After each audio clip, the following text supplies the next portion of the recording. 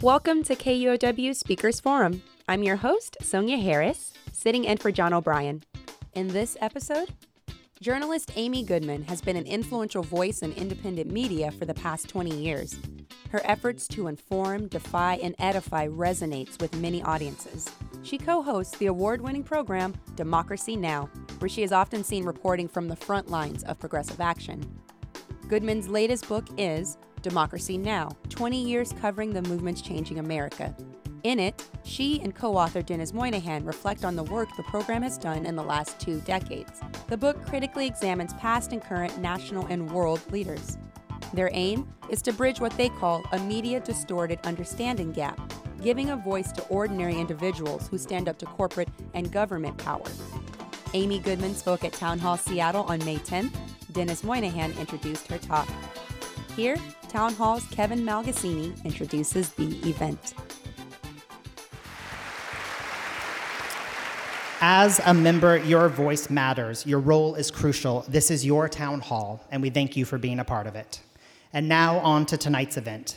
Denis Moynihan has been working with Democracy Now! Since 2000. He is a best-selling author and a keen features syndicated columnist. He lives in Colorado, where he founded community radio station KFFR in Winter Park. Denis will give some brief opening remarks before introducing Amy Goodman. Please join me in giving a great town hall welcome to Denis Moynihan.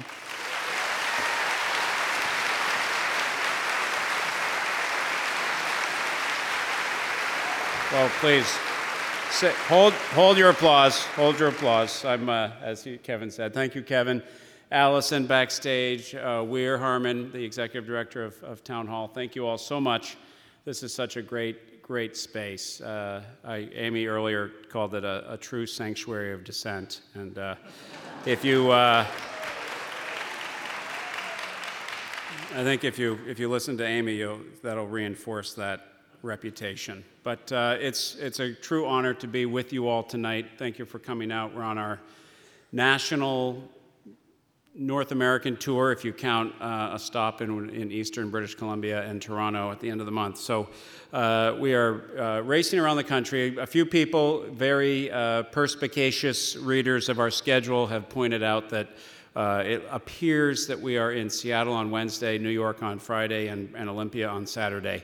And there's only one person to blame. I'm largely responsible for the tour, but we had kind of figured out that Town Hall is a must-stop in Seattle, and I had envisioned a Friday night stop, but it was because I planned this tour shockingly late in the spring for this schedule, it wasn't available. But we made it here tonight to be with all of you, so thanks again to Town Hall for accommodating.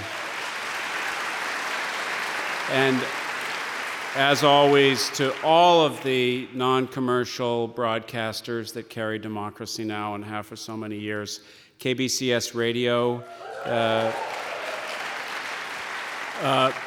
there's just so many to mention. Seattle Community Media has long carried the show on television here to cable subscribers in the city. This flyer has a vast list of Washington stations that carry the show, and we'll be heading down, as I said, to Olympia for a great joint event Saturday with Chaos, my favorite call letters, Chaos Community Radio out of Evergreen, and KOWA, LPFM, and Thurston Community Television, and it's just to begin our dash down the West Coast. We are, like I said, doing benefits for stations primarily.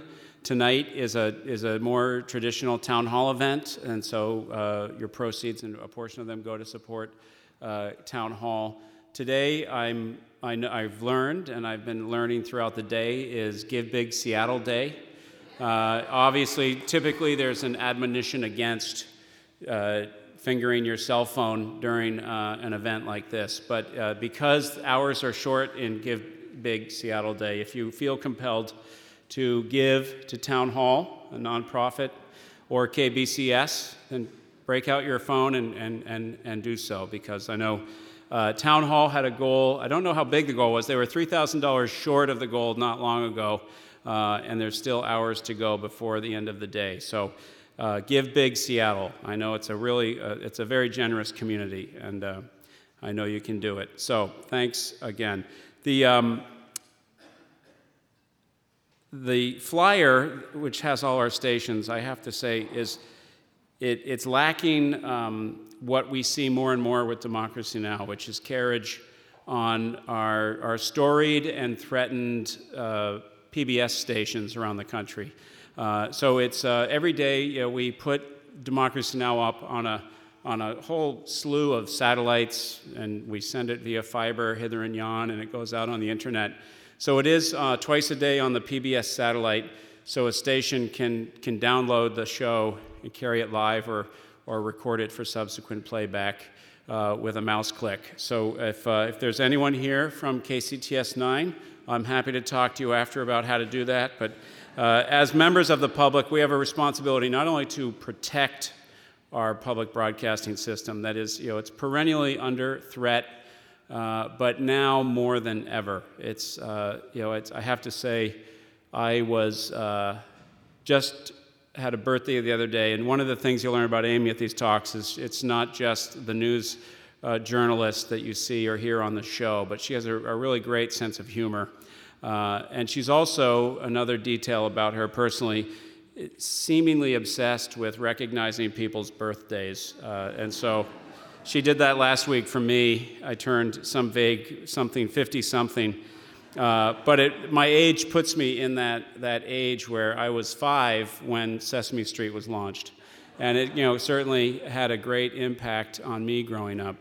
And to imagine that it would be, the whole budget of CPB would be sacrificed so that Donald Trump could launch 59 Scuds into a desert is pretty, it's upsetting, and it can be stopped when there is collective action. And I think Seattle is a source of that.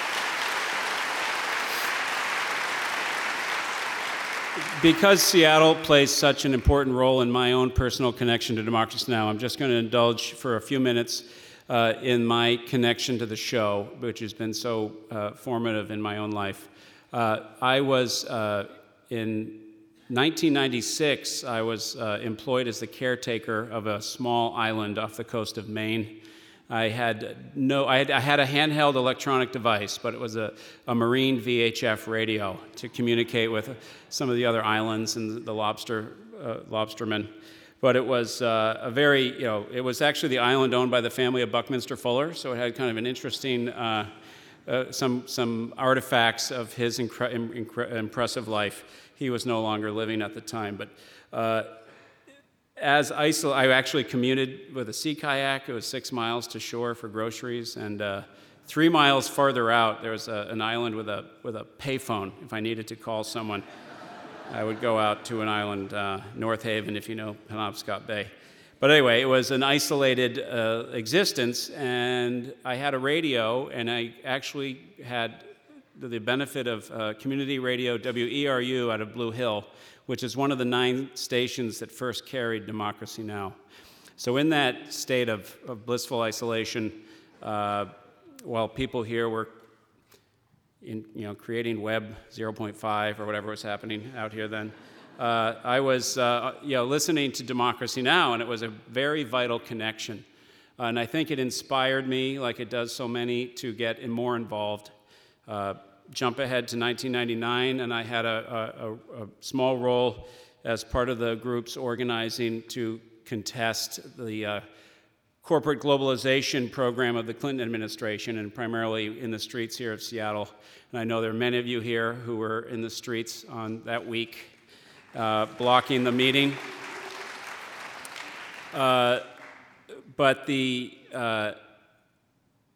But there was an action camp in September before the November-December protests that I was at. About 100 or 200 people were planning the blockades and the shutdowns, and it was like there was all these great activists, and they were forming working groups like the blockade working group and the kind of the forest defender labor collaborations, and people coming downtown to scout out how to block the delegates from getting to the meeting. And there was a working group that no one wanted to join. So just favoring the underdog, I joined it. It was the Mainstream Media Outreach Working Group. And the point was, we knew that the mainstream media was going to cover the protests. They were going to do a horrible job, most likely, but we don't want to be guilty of furthering their end by not trying to give them the true story of why people were in the streets. So we did press conferences, we gave press statements, we gave them experts about the issue of why people were opposing the WTO. And largely they did fail, and many of you remember the press coverage. It was dismal. It was here that I first met Amy Goodman, Juan Gonzalez, Jeremy Scahill, the small team that formed Democracy Now! They broadcast that week just a block from here. They produced their live show from the Plymouth Congregational Church. And I was with a working group I mentioned down at the Indie Media Center. I can't remember, 3rd or 4th Street. It was 3rd Street, thank you. It's all a blur. But the Indie Media Center was a great hub of this kind of pioneering citizen journalism.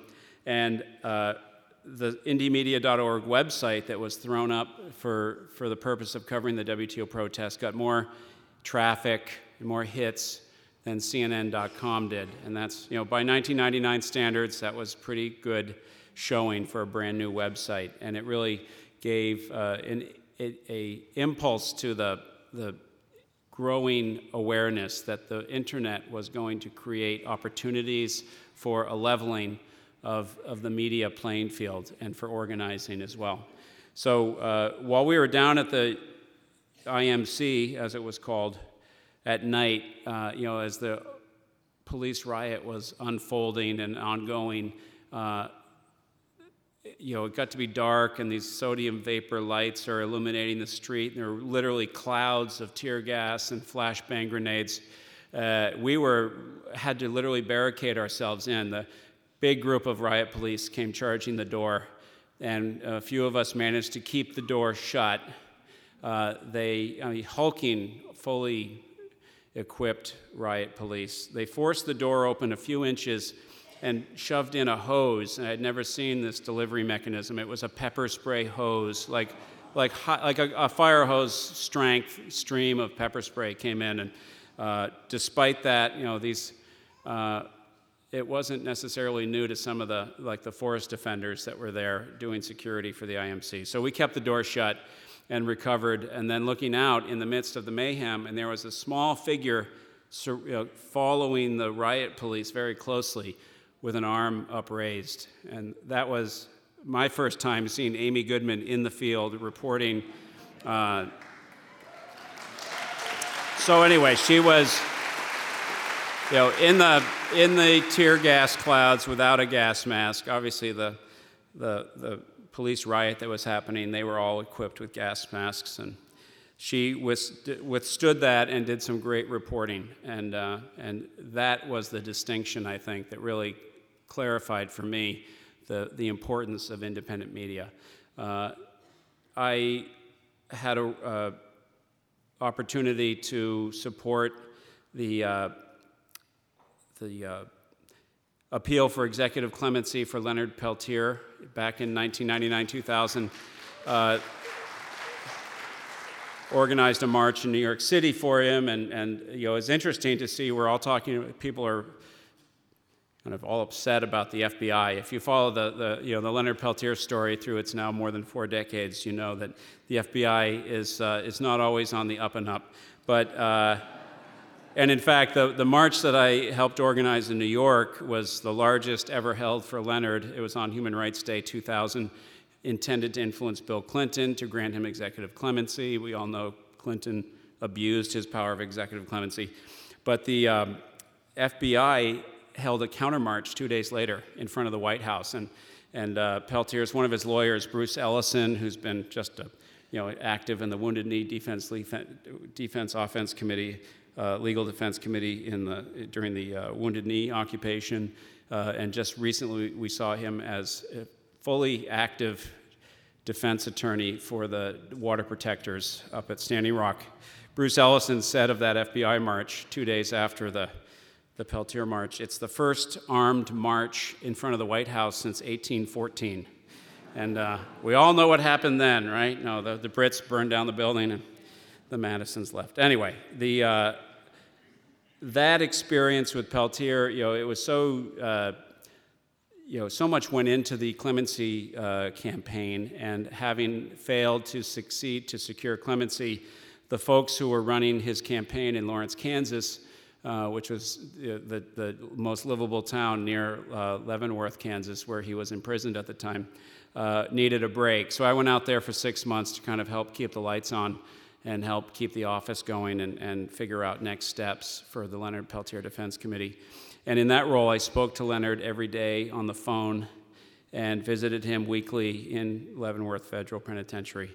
But on those phone calls that we had, he would get a moment on the phone in between a so-called recreation period in the yard and then going off to be forced to work in the prison labor industry.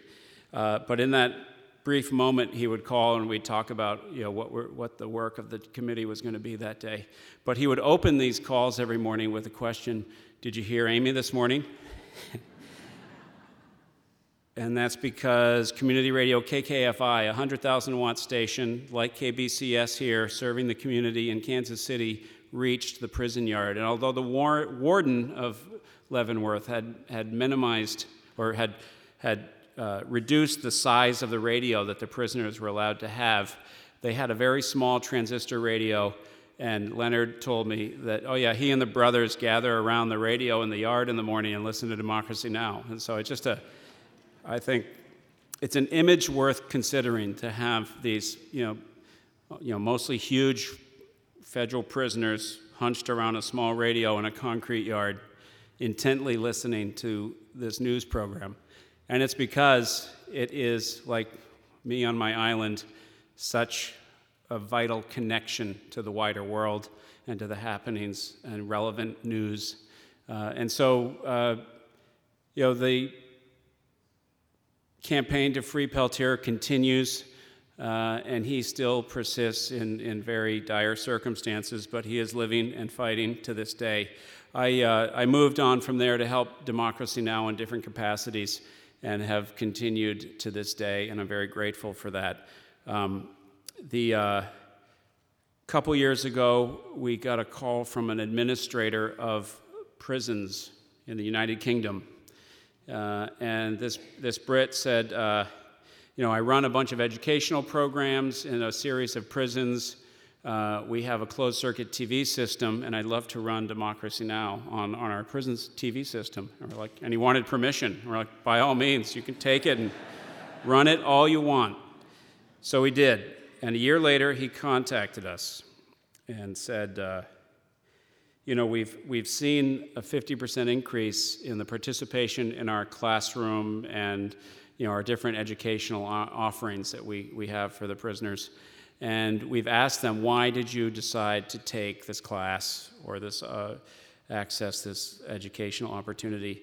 And he said, almost to a one, they say, well, it's because of something I heard or saw on Democracy Now! So again, since I'm in a room with inventors and innovators of the digital space and the internet, there are people out there in this country, sadly more than 2 million, who have very limited resources or access to the same information that we have. And I'm very inspired by the work of all the community media, radio, TV stations that provide this service, not only to all of us, but to those who can't access information as easily, the prisoners, people on the other side of the digital divide. And so when you're supporting KBCS, for example, on Seattle Give Big Seattle Day, you're doing it not only for the value, I think, that it brings to you all, but also to those who are perhaps most in need. We had a great team at Democracy Now!, and Amy will talk more about it. We were out last Labor Day weekend covering the resistance to the Dakota Access Pipeline, and documented private security guards unleashing dogs on nonviolent, mostly Native American water protectors. The guards were not only unleashing dogs, they were physically assaulting men, women, and children.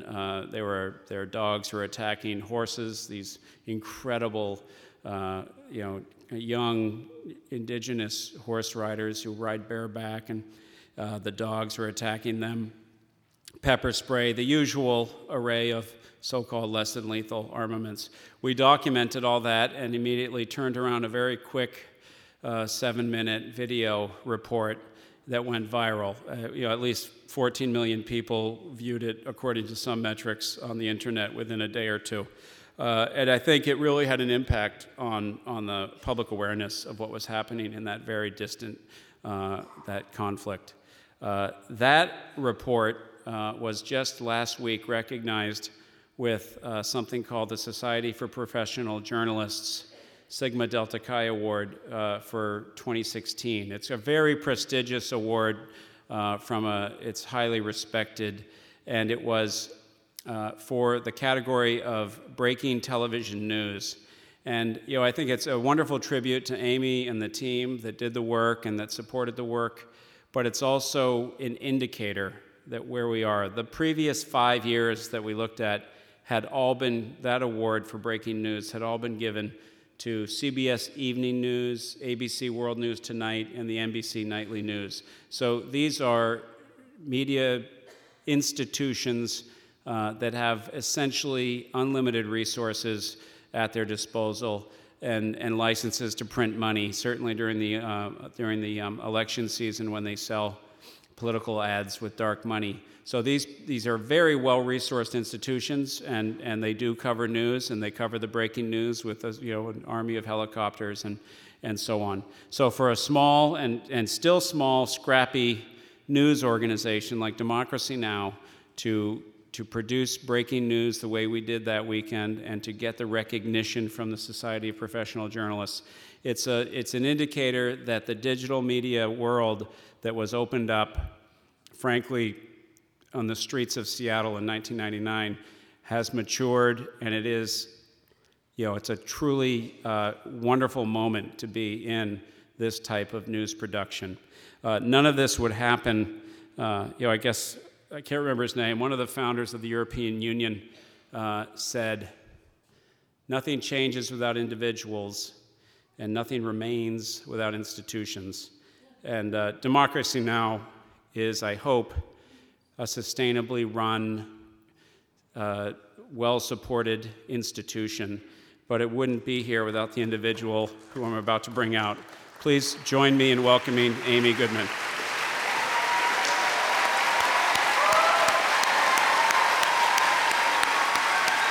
Okay. Hi, everyone. Oh, my gosh. Hello. Thank you.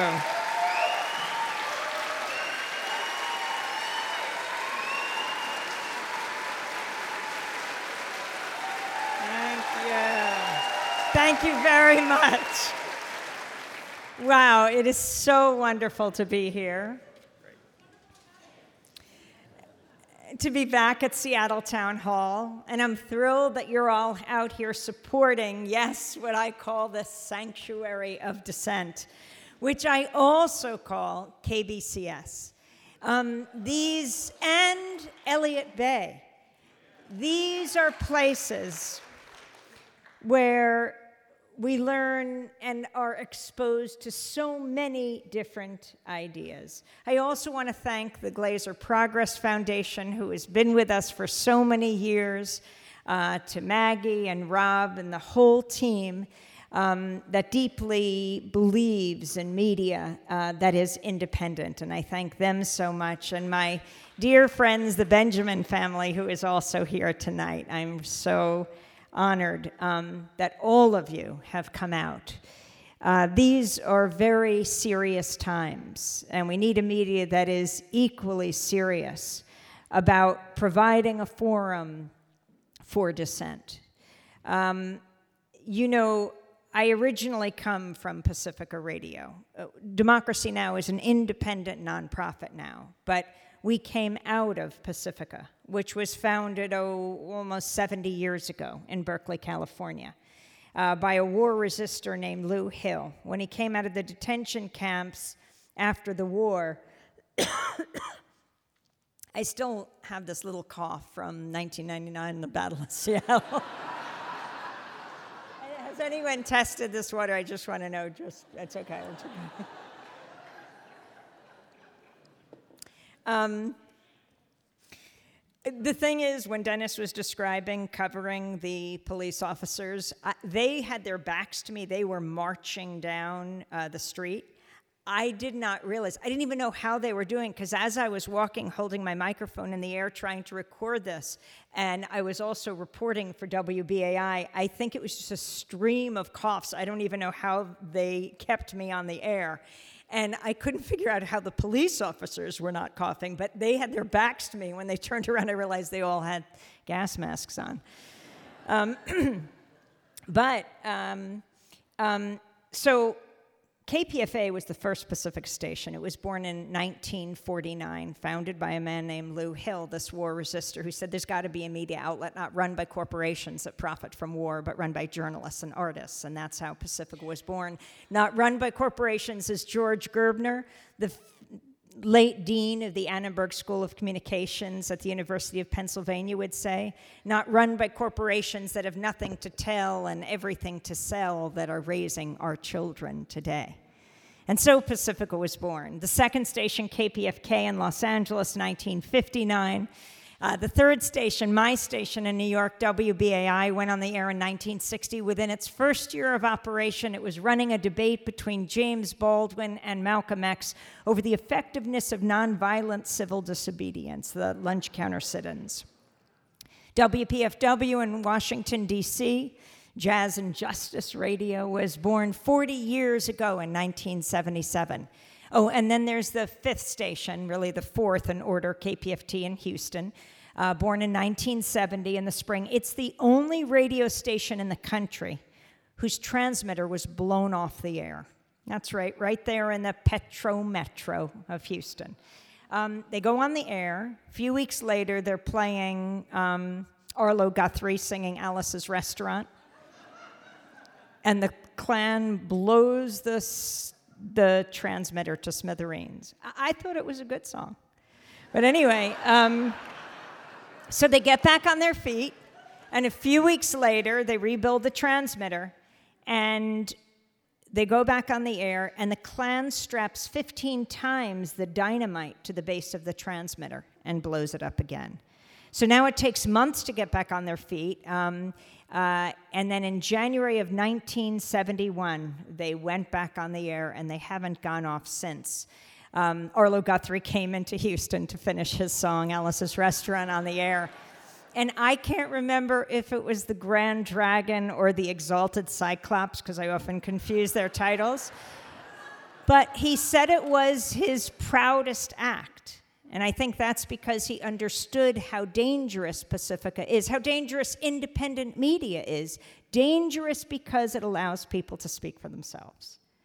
And when you hear someone speaking from their own experience, whether it is a Palestinian child or an Israeli grandmother, whether it is a native elder of the Standing Rock Sioux or an uncle in Afghanistan, you begin to understand where they're coming from. Now, I didn't say that you will agree with them. How often do we even agree with our family members? But it makes it much less likely that you'll want to destroy them. I think that understanding is the beginning of peace. I think the media can be the greatest force for peace on earth. Instead, all too often, it's wielded as a weapon of war, which is why we have to take the media back.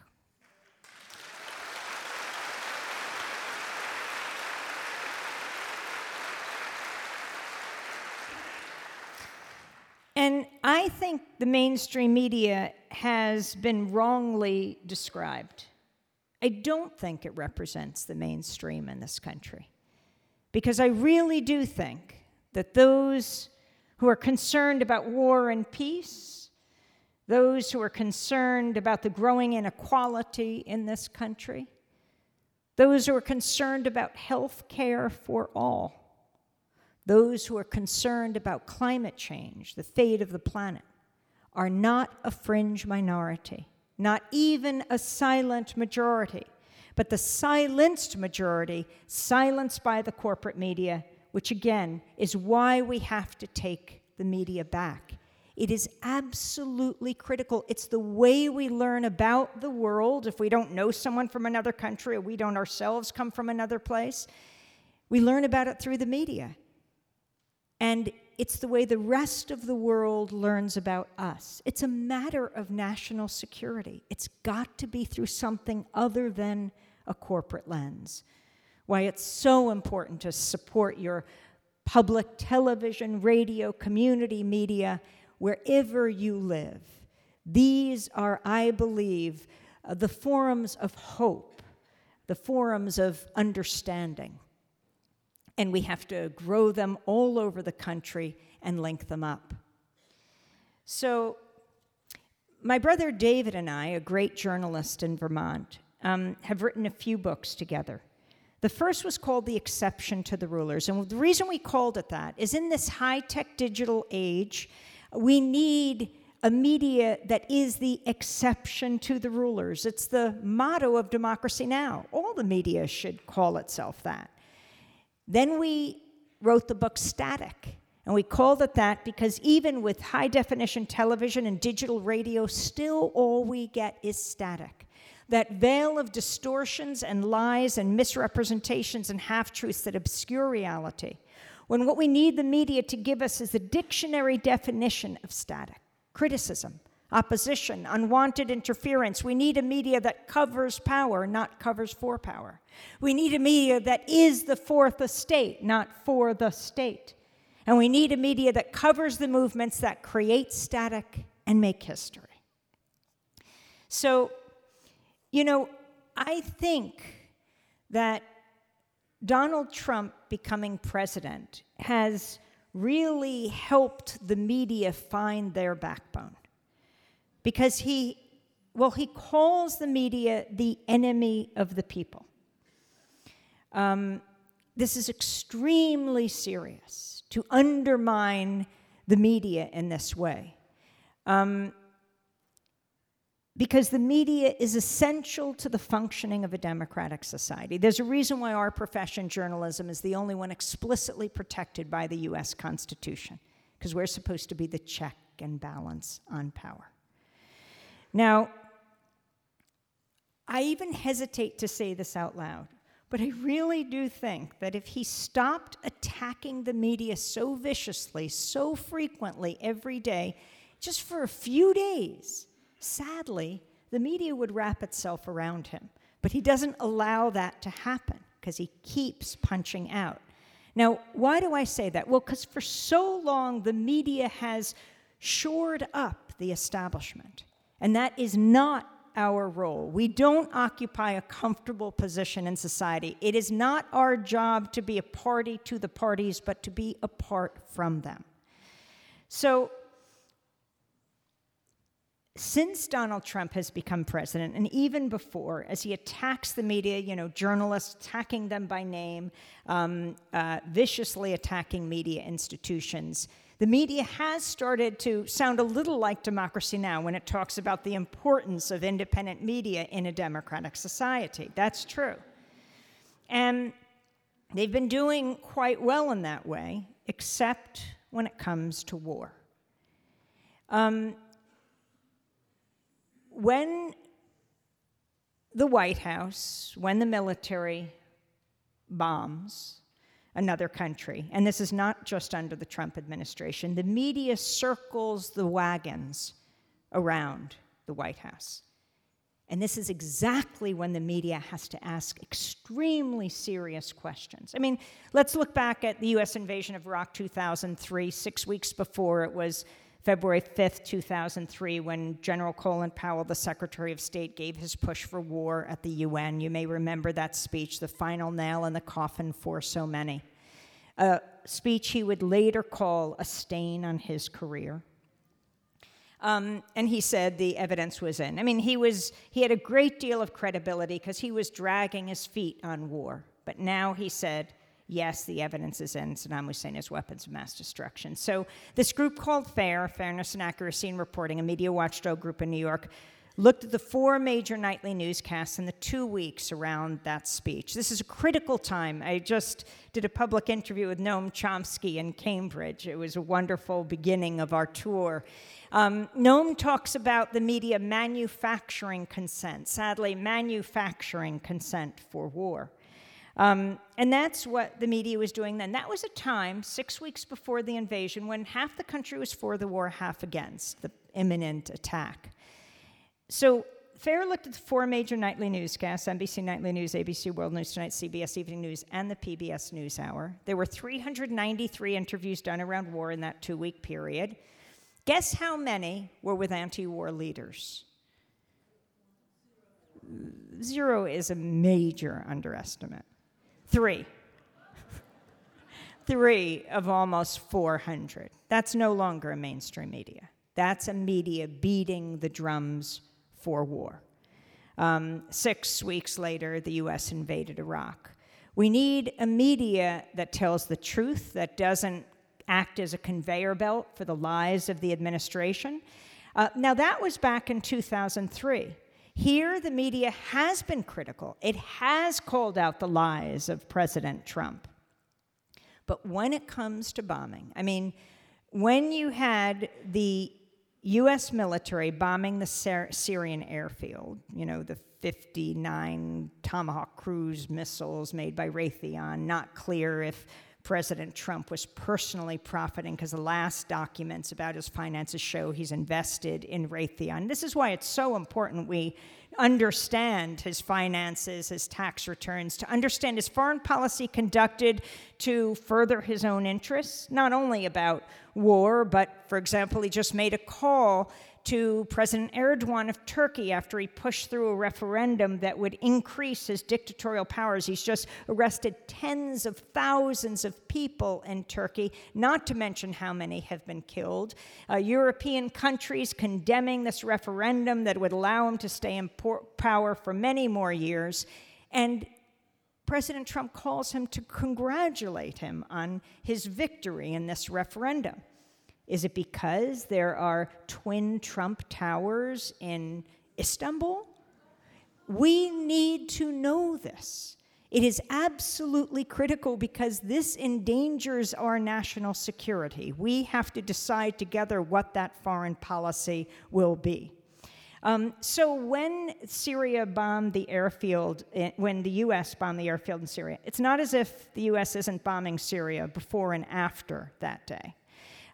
Scores of civilians have been killed, hundreds as a result of those bombings. But it was the first time the U.S. bombed a Syrian military and the Syrian government. That's when the media stepped back from being critical and started to talk about Donald Trump became presidential that day. And then you had the dropping of the Moab in Afghanistan. That's the mother of all bombs, nicknamed that by the Pentagon. The massive ordnance air blast, its blast radius is something like a mile. He drops this bomb. It was developed under President Bush. He didn't dare drop it. President Obama didn't dare drop it. And within a few months of his presidency, Donald Trump drops the largest non-nuclear bomb in the world that was ever dropped. And then you had the Yemen raid a few days after he was inaugurated that killed, I don't know how many children and women in Yemen and a U.S. Navy SEAL. And when that SEAL's body was brought back to Dover Air Base, Donald Trump went out there, and so did the family. And the father of this Navy SEAL refused to meet Donald Trump, refused to shake his hand, absolutely outraged by what he had done, by the life he had taken. It is critical that we have a media that asks questions in all situations. under a Democratic administration, under a Republican administration.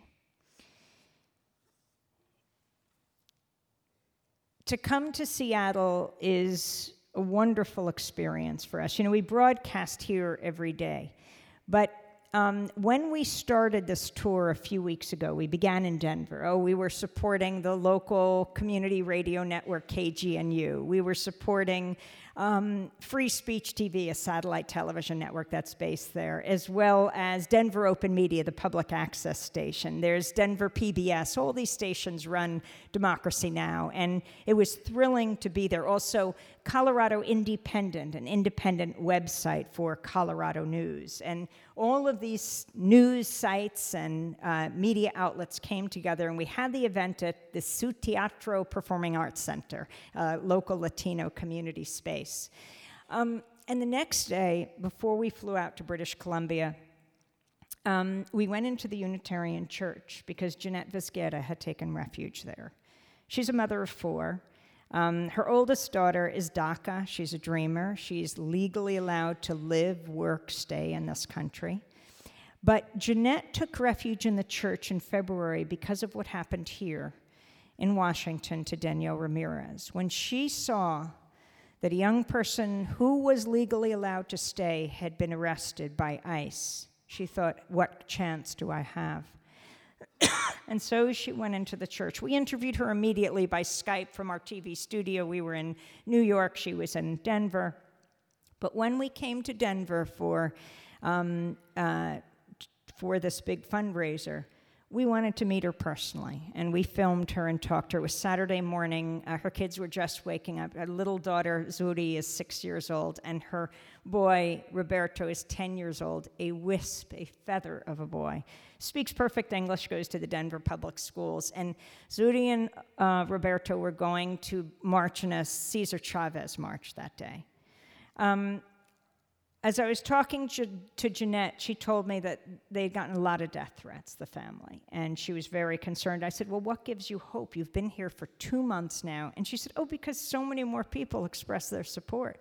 She said, thousands of people all over the world. It reminded me of Isabel Allende, the great writer, House of the Spirits, who said, for every thug, every paramilitary killer that's out there, she said, there are thousands of compañeras and compañeros who are there to support you. And that's what Jeanette was voicing that day.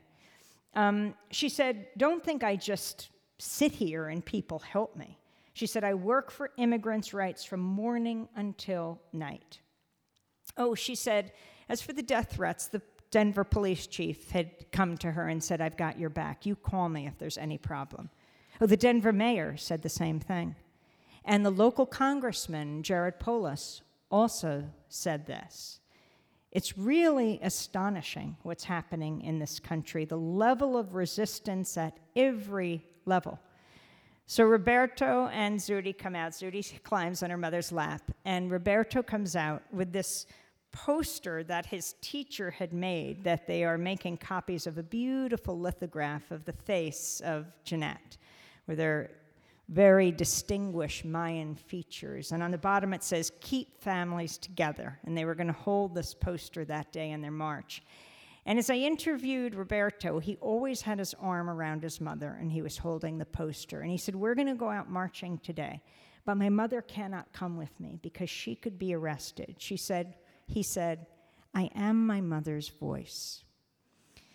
So we went back to New York, and we broadcast this interview. You can check it out at democracynow.org. The next day, Time magazine announced its 100 most important people in the world, I think it is. Jeanette Vizquera was among them. And she held a news conference. Of course, all the media had to come to her. And she held up her 2016 tax return. She said, I will show you mine, and I also would like the President of the United States to show you his. She's lived in this country for over 20 years, like so many undocumented immigrants, has worked hard, has paid taxes, is law-abiding. And in a few days later, Mo was like 2 Tuesdays ago,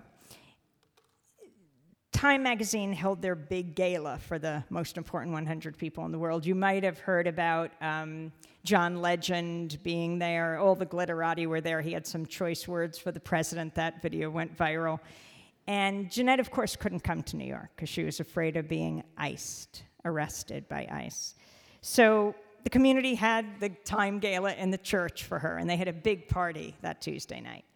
And we showed the pictures on Democracy Now! Wednesday morning, Arturo Hernandez Garcia was arrested by ICE on the streets of Denver. Now, I know Arturo because 2 years before, in 2015, he took refuge in the Unitarian Church. A father of two, married in Denver, has worked for more than a decade with his brother-in-law in a tile business. This was under the Obama administration. I mean, President Obama called, even by his closest immigrants' rights allies, those who worked in the White House and outside, ultimately dubbed the deporter-in-chief. He deported millions of immigrants, more than any president in U.S. history, really laid a foundation for what we're seeing today. And Arturo went in at that time. He was really scared of being deported. And after a few months, Obama's Department of Homeland Security did give him a document that said he was not a priority for deportation. Armed with that, Arturo felt he had an obligation to act in good faith and to come out of the church, and that's what he did. He said he wanted to give hope to immigrants. He wanted them to come out of the shadows, and so he continued working with his brother-in-law, and he has for several years now, until, well, ICE couldn't take Jeanette. You know, she's gotten so much attention, and she's inside the church, so they took Arturo the next morning when he was on his way to work. AFSC, which works with both of the American Friends Service Committee, we had Jennifer Piper on, and Jennifer called ICE, said, "What are you doing? You know he has this document that says he's not a priority for deportation." And so the ICE representative on the phone said, "This is a different era, and we have no priorities now." Very unusual way to put it. And so Arturo has been taken. Then we were in Burlington, Vermont, and I was speaking at a Unitarian church there last week, and I look over, and there is Zuli Palacios and Kike Pakasar, and they're two immigrants' rights activists, very well known. They work with a group called Migrant Justice in Burlington. And just a few weeks ago, ICE got them on the street, arrested them, and they were held for more than close to 2 weeks. They were jailed. There was such a tremendous outcry. They're organizing the immigrants who work in the dairy farms of Vermont. There was such an outcry that they were ultimately released. So it was great to see them in the church. And I just have to ask, with Kike and with Zuli, with Arturo, with Danielle here, with Jeanette in Denver, is the Trump administration hunting down immigrants' rights activists? Karime Andahar is a well-known Rutgers student in New Jersey, and she started Undocu Rutgers, and very well-known voice. Here under DACA, allowed to work and live and study here. She was called into ICE just the other day. Everyone thought she would be taken. Senator Booker, many other high-level officials came out on her behalf. We had her on Democracy Now! If you listen this week, Juan Gonzalez interviewed her co-host on Democracy Now!, and she went into ICE because they said she had to, and ultimately she was not taken. She was released. Is the administration hunting down immigrants' rights activists, sending a message? Because for each person who's taken in, whether they're deported or not, it sends a message that chill through communities of millions. You don't even know if the person ended up being deported. It is just that message, and it's absolutely critical that media provides a forum, not just to tell their stories, as I'm telling you tonight, but for them to speak for themselves. That's a media that serves a democratic society. So I mentioned Juan. I wish he was here with me tonight. We started Democracy Now! Together 21 years ago. And last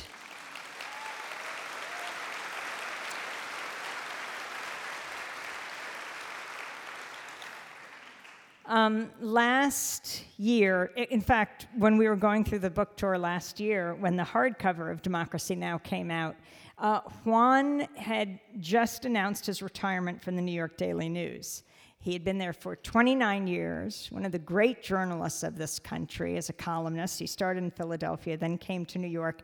And so during the tour that I was on around the country, I kept getting these pictures on my cell phone when I'd be talking, yet another retirement party for Juan. The New York Daily News threw him one in at the Francis Tavern, this historic tavern downtown Manhattan. And I'm getting these pictures of, Governor Cuomo just walked in, Mayor de Blasio just walked out. They won't be together because they hate each other. But, one walked in, one walked out. Senator Schumer is there. I'm going, wait a second, Juan, what did you do wrong? Why are all these politicians coming to fet you? But then I realized what they were doing is they had to come show up to see with their own eyes that this man who had dogged them for so long was finally leaving. But he was only leaving the Daily News. He stays with his other DN, Democracy Now!, and he's a professor at Rutgers University. But last year, he was also honored as the first Latino journalist in the New York Journalism Hall of Fame. And we all went to the ceremony in Midtown Manhattan, and that day, who was being inducted? Charlie Rose, Leslie Stahl, New York Times' Max Frankel, a few other people, and Juan Gonzalez. And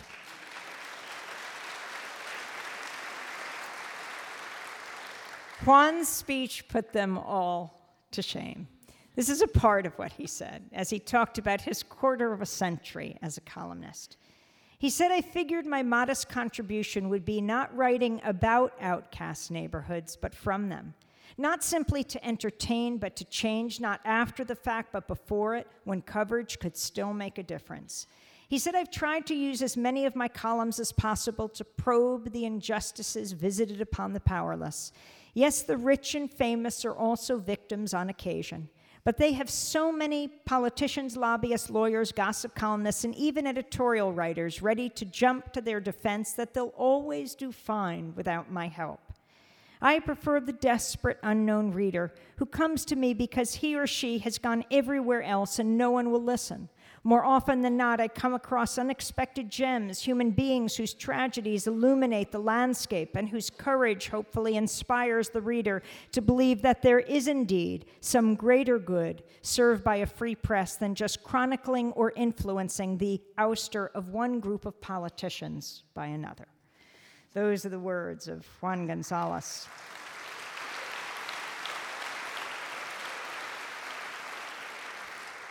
So I want to talk about our trip to Standing Rock this past Labor Day.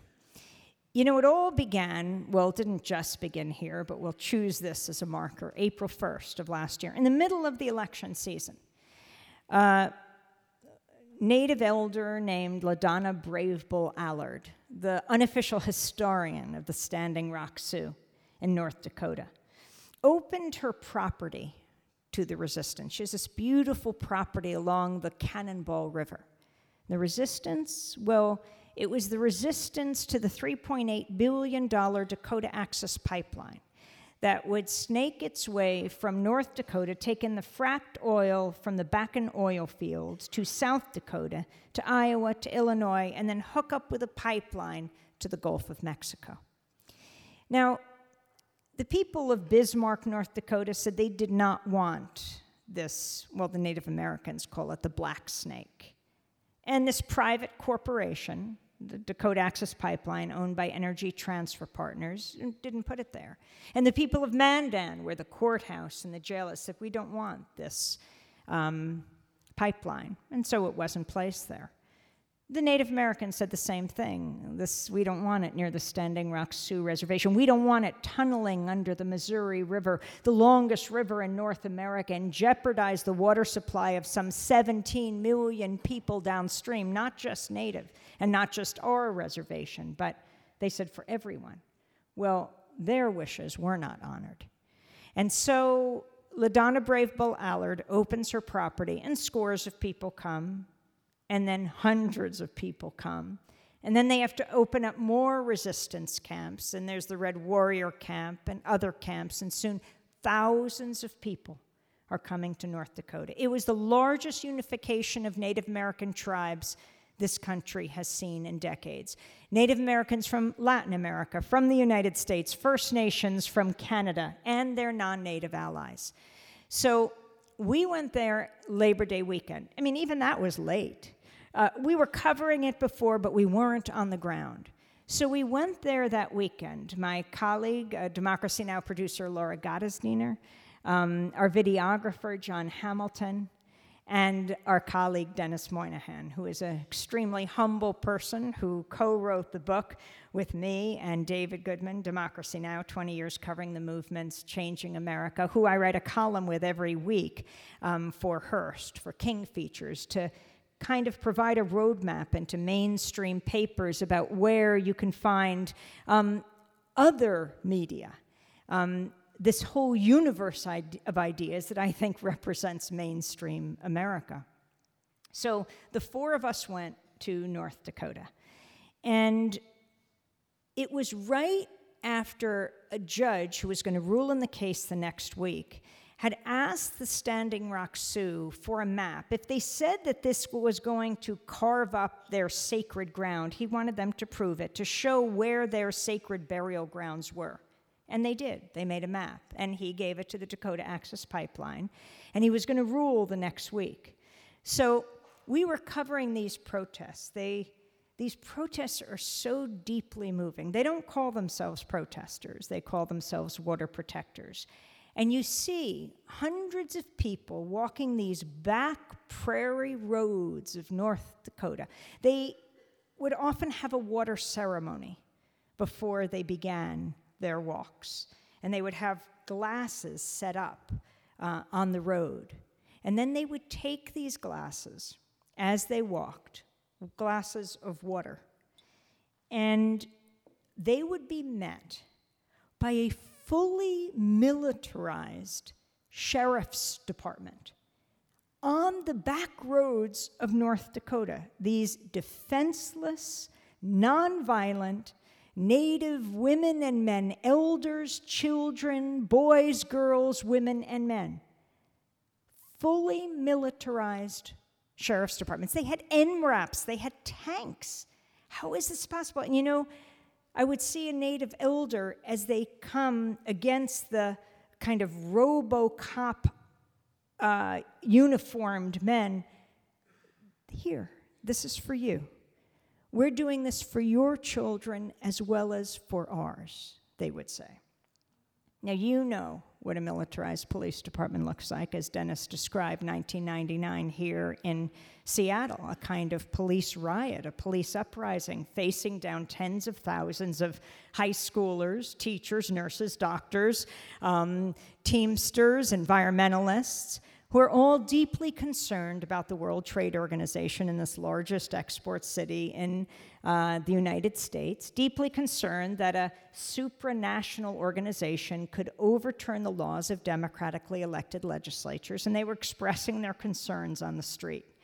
Norm Stamper was the police chief at the time. Ultimately, he was ousted, as I bet he thinks he should have been. What happened there to hit people with so much tear gas and rubber bullets, I mean, he is really the one who has described so eloquently what it is that happened. I mean, he's the person who is standing up now against this militarization of the police department. He said, when we have this kind of military equipment, that's what we see. We see our neighbors as the enemy who's ever standing out there. You know it from Ferguson,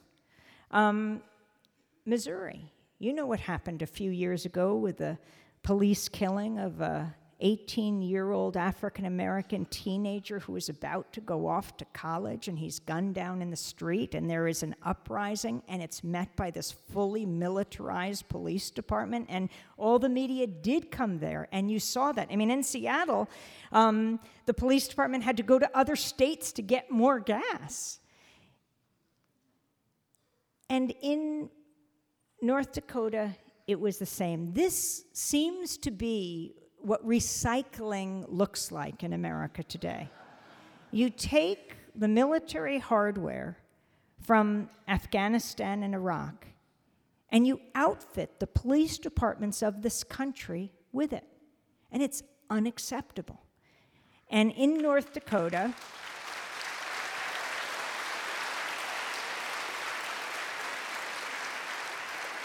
and I really applaud Norm Stamper for now speaking out around the country for police reform.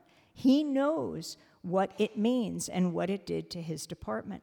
So back in North Dakota, we're covering these protests, and then on Saturday of Labor Day weekend, we're covering a ceremony. The Native Americans were walking toward this area where they had designated on that map as their sacred ground. They didn't think Dakota Access Pipeline was going to be excavating there. It was a holiday weekend. And then they saw the bulldozers operating at full tilt, and they were absolutely shocked. The site that they had designated.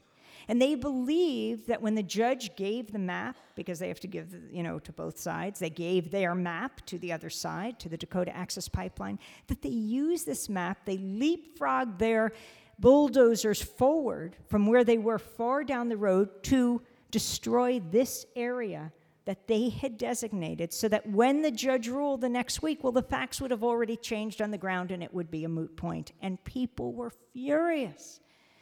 And so first it was a woman and her child who comes up on the property, then more and more people, and they're demanding that the bulldozers pull back, and then hundreds of people are coming from the resistance camps, and they're moving up, and they're joining them, and they're telling the bulldozers to stop.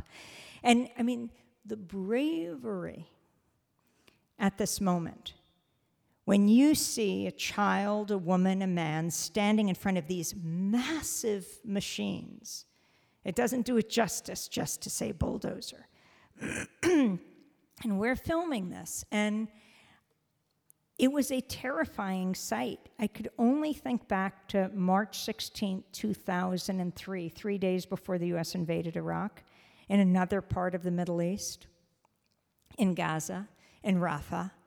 A young college student from Evergreen College here in Washington State, Rachel Corey, went to Palestine to try in her own way to begin a process of peace between the Israelis and Palestinians, and joined the International Solidarity Movement. She had befriended a pharmacist family, a Palestinian family in Rafah, and she saw one day these Israeli military bulldozers coming, and they were going to demolish his home. And she and other activists stood in front of their home, in front of the bulldozers, and she donned one of those orange neon construction vests. And she stood in front of his home, and the kids' home, the people that she had come to love. And this military bulldozer, made by Caterpillar in the United States, crushed her to death. And that's what I was thinking of when I saw these people standing in front of this bulldozer churning the earth. But this time they succeeded. And they stopped the bulldozers. And the bulldozers started pulling back one by one. 1, 2, 3, 4, 5, 6. They're pulling back along the road. There were so many hundreds of people moving forward. And it was then that the Dakota Access Pipeline guards unleashed attack dogs on the Native Americans. Attack dogs.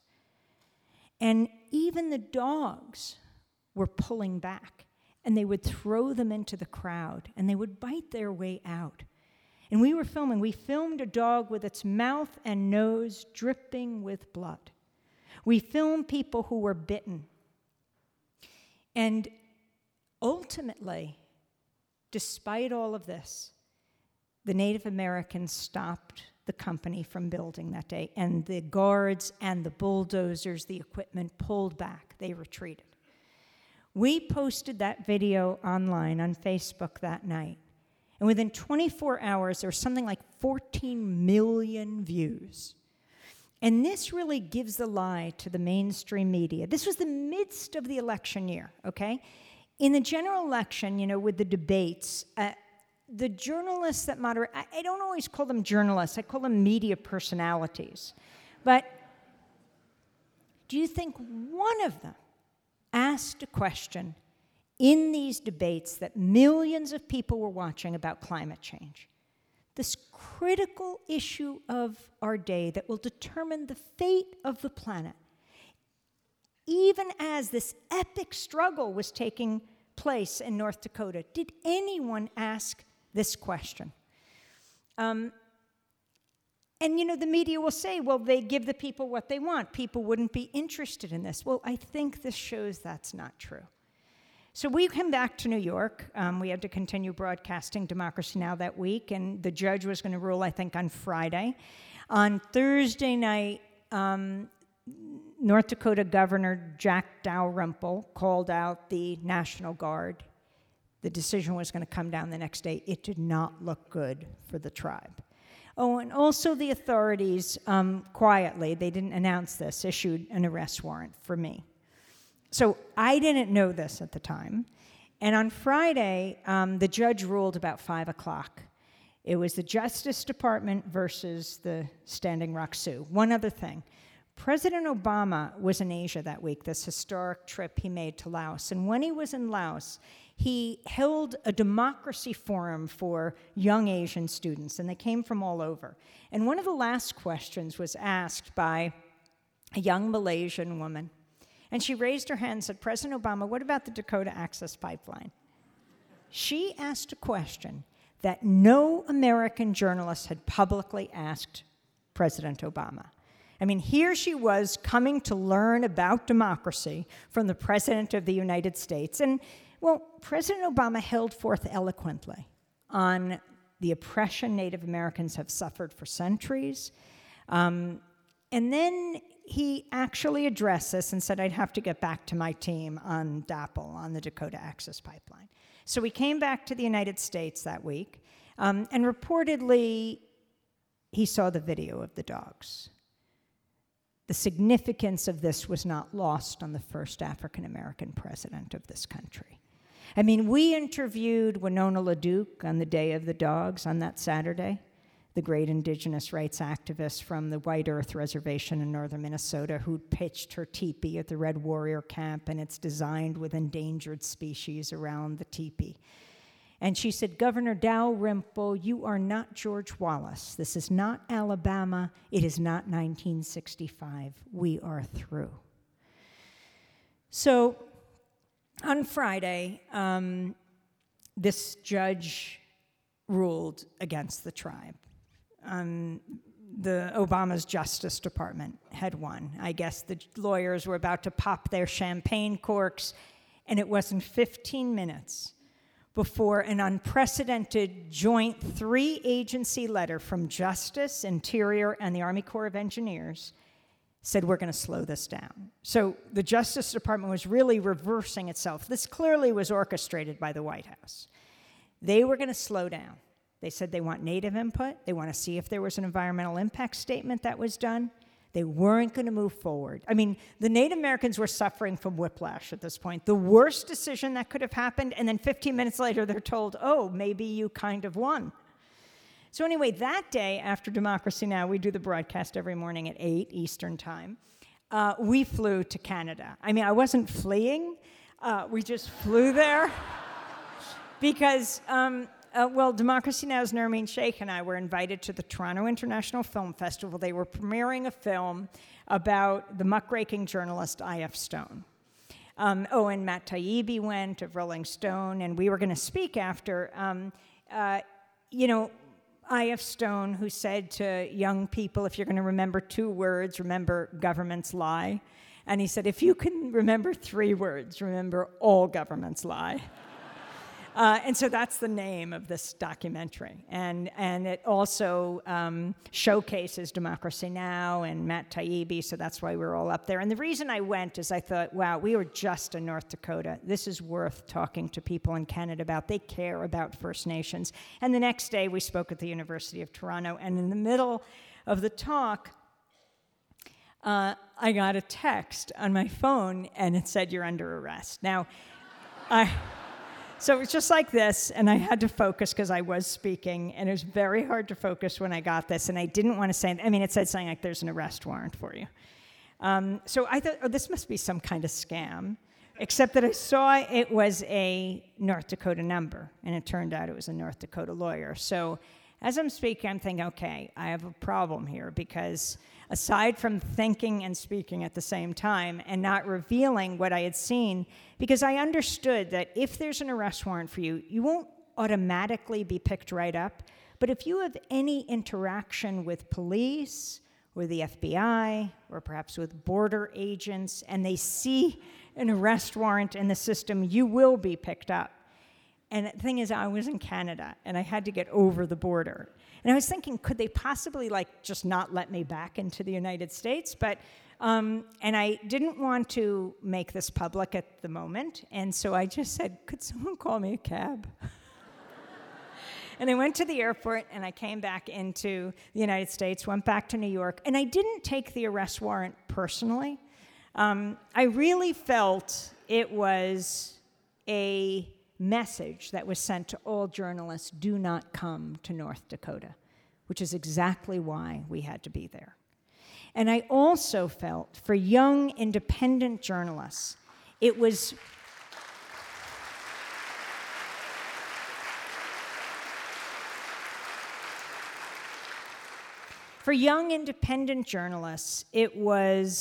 really important.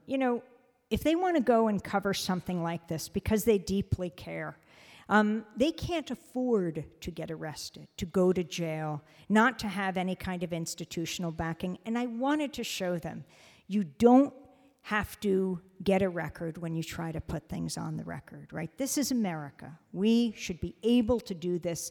We value a free press, and so we have to stand up for it. So a few weeks later, we went back to North Dakota to challenge the charges, to call the bluff of the prosecutors. It was completely ridiculous that they should have done this. And when we landed in Bismarck, North Dakota, the prosecutor announced they were going to drop the charges, except that they were now going to bring new charges against me, charges of riot, for which I would face a year in jail. Yeah, I'm a one-woman riot. So anyway, I said to my North Dakota lawyer, not that I had one before, I said, what does this mean? What's going to happen now? I'm here in North Dakota. There's now this arrest warrant. He said, well, no, there's not an arrest warrant. They've now just, they vacated that arrest warrant, and now you're going to be arraigned on Monday at 1:30. I said, oh, it's Friday afternoon, and at Monday at 1:30, we can cover the protests all weekend. But I said, so how does this work, though? It's just automatic. I'm just going to be arraigned in court. And he said, yeah. I said, there's nothing that happens in between. There's no person that intervenes. He said, no, there's a judge that, signs off on this, but it's absolutely automatic. It's pro forma. He's going to sign off on all charges over the weekend. And then you'll be arraigned, and that's where, in court and trial and everything, they'll use their discretion. I said, oh, no, there's a person that has to make a decision this weekend. He said, yes, but it's not like that. It's really automatic. So I said, well, what's the judge's name? And so we issued a press release that said this judge was going to make a decision about whether these charges would be brought against me, and that would decide whether I would be arraigned at 1:30 on Monday. So we covered the protests through the weekend, and then, on Monday morning, the show must go on, and we had to broadcast Democracy Now! So we got a satellite truck from Minneapolis. It's TV and radio, and it's now on over 1,400 public radio television stations around the United States and around the world. And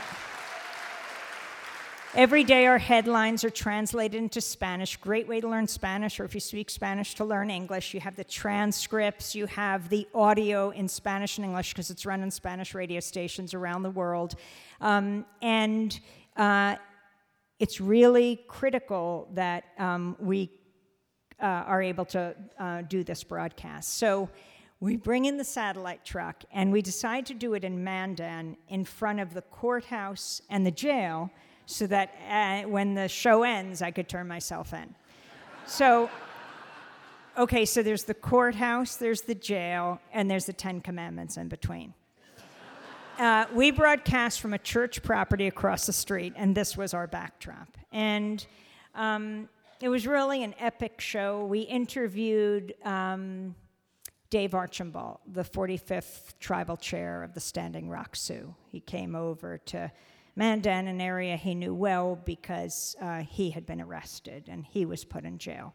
I asked him about that. It was his only arrest. He was arrested a few months before protesting. Low-level civil disobedience to protect his tribe. 45th tribal chair of the Standing Rock Sioux, like Donald Trump is the 45th president of the United States. And I said, what was it like to be arrested? He said, I was charged with a misdemeanor. I was strip searched, put in an orange jumpsuit, and I was jailed.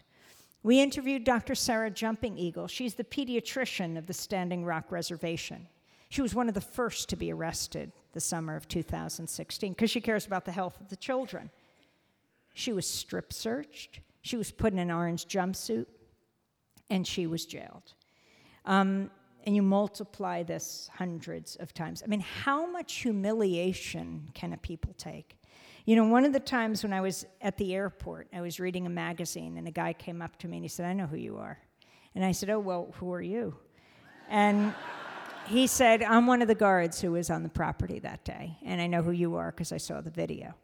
And I said, so did you unleash the dogs on the Native Americans? He said, no. You have to understand, he said, there were a couple of security companies that the Dakota Access Pipeline employed, and we had no idea that one set of them, I mean, our report led to an investigation by the North Dakota Inspection Board, and they found this was an illegal use of dogs. They were not licensed, and they were from Ohio.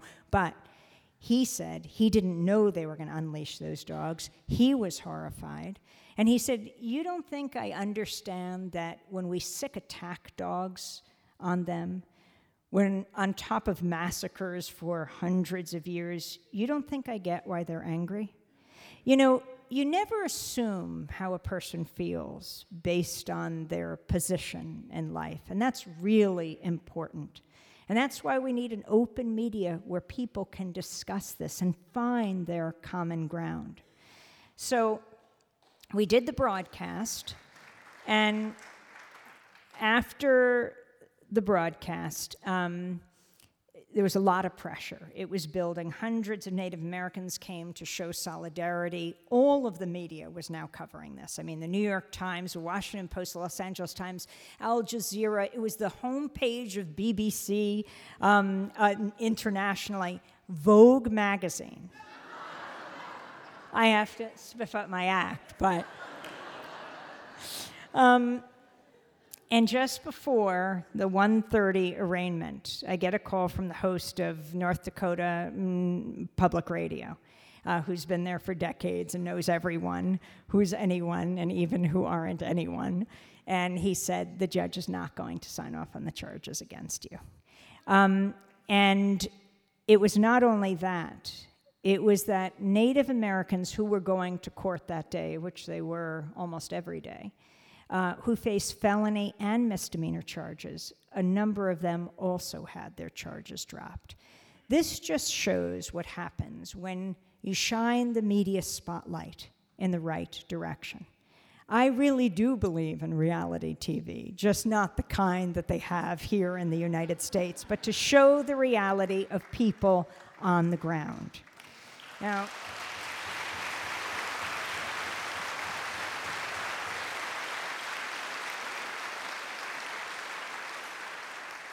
wow, we just got this report from the Washington Post. Deputy Attorney General threatened to quit after being cast as impetus of Comey's firing, which was already decided, official says. I mean, it is so significant what's happening right now, what's happened in these last 24 hours. The idea that President Trump used as a rationale to fire FBI Director James Comey, Comey's treatment of Hillary Clinton. He doesn't seem to understand the power of Memorex or videotape or film. I mean, I remember being on the Republican convention floor as Donald Trump spoke and those chants of jail her, the chilling feeling of this. And the idea that we don't remember through this last summer how he applauded James Comey, and now using this as the rationale to say that this is why James Comey should have been fired. Sure, James Comey is not very popular among Democrats or Republicans, but we know what's transpired between this is that he spoke on March 20th. He testified before Congress, and he said he was investigating the Trump campaign and whether or not it colluded with the Russians to somehow influence the 2016 elections. I mean, you have the Attorney General of the United States, Jeff Sessions, who weighs in on this, makes this recommendation, when didn't he just say he was recusing himself from any investigation that involved any kind of Russian collusion? We do have a memory. It is extremely important. And I want to say something else.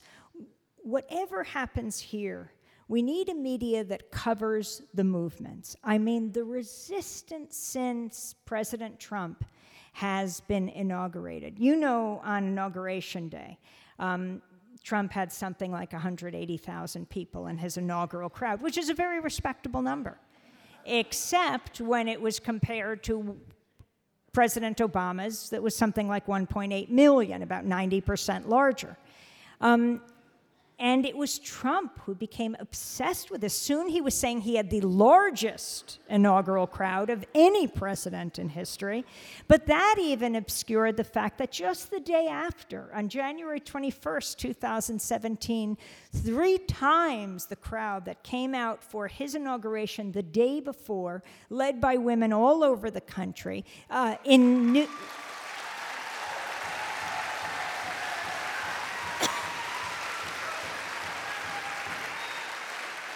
in Washington alone, something like 500,000 or 600,000 people. I saw Kerry Washington, right, star of Scandal, in Sundance. We cover the documentary track every year at Sundance. It was just a few days later. She was just exhilarated, beside herself, because she had been in Los Angeles and spoken to 750,000 people, millions of people. In Montpelier, Vermont, 20,000 people in the Capitol. The police closed down the interstate. They said the Capitol couldn't contain anyone else.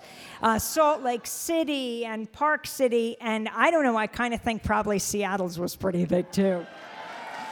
But and then you move from that to Muslim ban 1 and 2. Yes, and you know well, I mean, it's really going to be interesting to broadcast from here in Seattle. You know well the role that your own so-called judge played.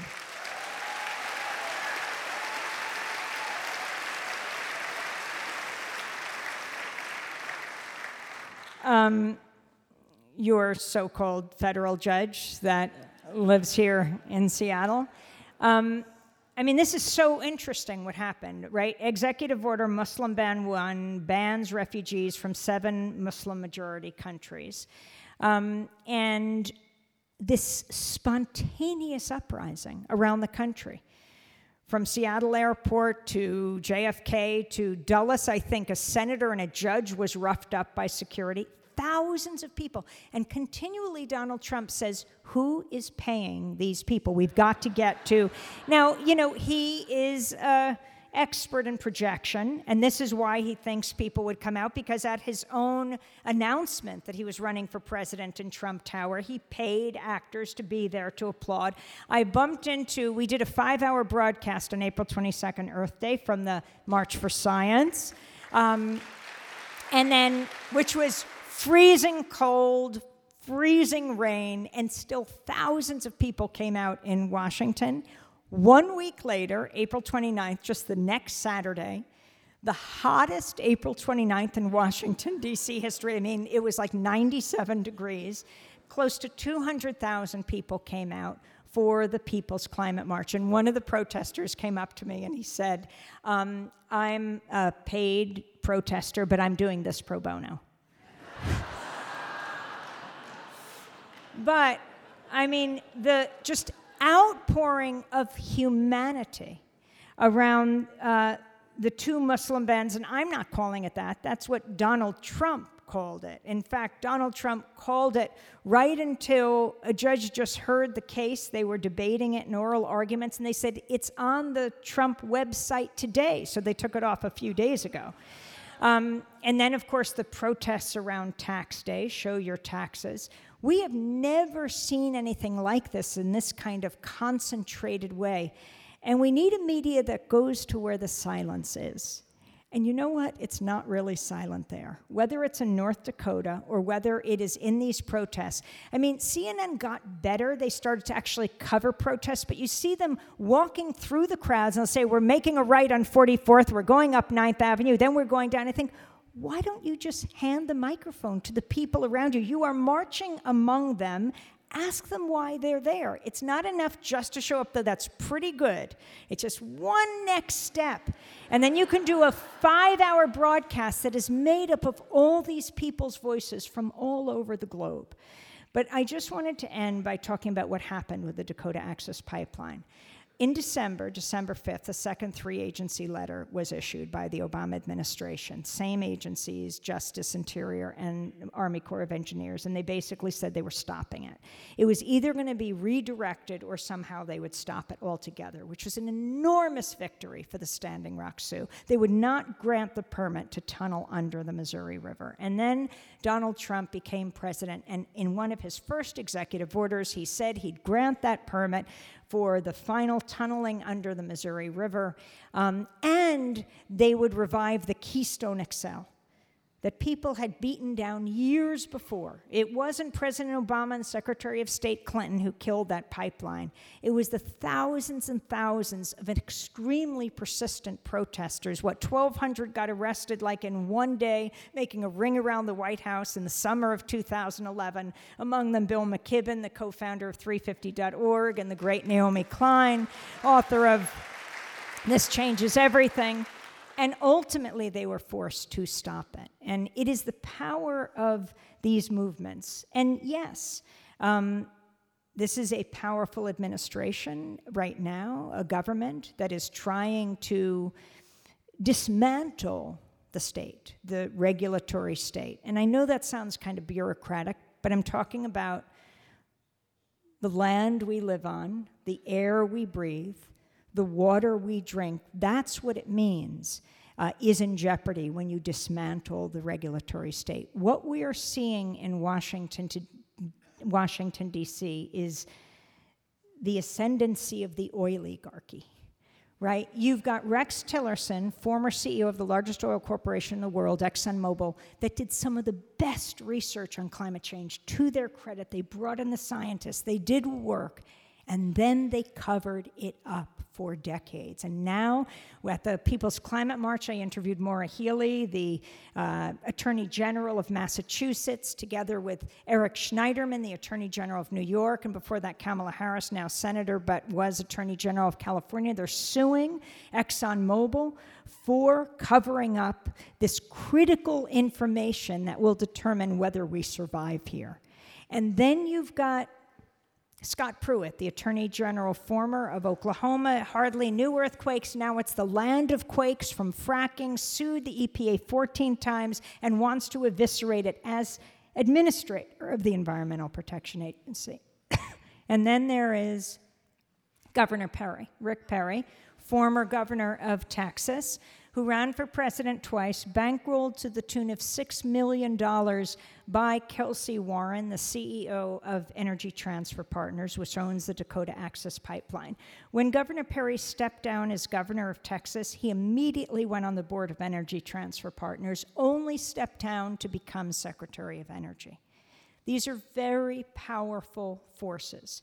Now, the Dakota Access Pipeline says they will begin the flow of oil on May 14th. People at the People's Climate March, especially the Native Americans like LaDonna Brave Ballard, who came to Washington, they were so proud that it had not happened yet.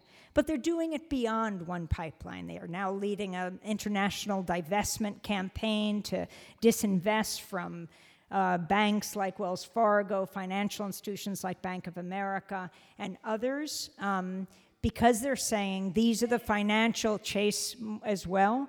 These are the financial institutions that are bankrolling DAPL. But it's not only the Dakota Access Pipeline. They are really shedding a spotlight on what underpins this fossil fuel economy in the United States. And I understand that it may well be tomorrow that the chancellor of University of California, Santa Barbara, comes out with a statement around divesting from a fossil fuel economy. The student movement in this country has been astounding, and the pressure that they've brought. And these are the movements that it is critical we give voice to, we chronicle, and not only provide a forum for them to speak for themselves, but put them in dialogue and debate with the powers that be. Now, at the March for Science, as I wrap up, they had these amazing signs like, there is no planet B, ice has no agenda, it just melts. People held up signs that said, I'm with her, and it was an arrow to Mother Earth. And a lot of people wore buttons that said, science, not silence. And I wanted to end back where I began in World War II. With a brother and sister named Hans and Sophie Scholl, who lived in Germany. They weren't Jewish, they were German Christians, but they thought, what can we do in the face of the Nazi atrocity? And together with their professor and other students and workers, they decided to form the White Rose Collective and to issue a series of pamphlets so that the Germans would never be able to say we didn't know. And they made 6 of these pamphlets, and they had distributed them everywhere in the middle of the night under cover of darkness. One of them, written across, said, "We will not be silent." And they distributed these everywhere, in alleyways and schoolyards, in marketplaces. And then Hans and Sophie and their professor, they were captured by the Nazis. They were charged, they were tried, they were convicted, and they were beheaded. But that philosophy, that motto, should be the Hippocratic oath of the media today, should be the Hippocratic oath of us all today. We will not be silent. Democracy Now! Thanks for streaming this episode of Speakers Forum from KUOW 94.9 Seattle, featuring conversation with journalist/author Amy Goodman and her co-author Denis Moynihan. They spoke at Town Hall Seattle on May 10th. Tune in again soon.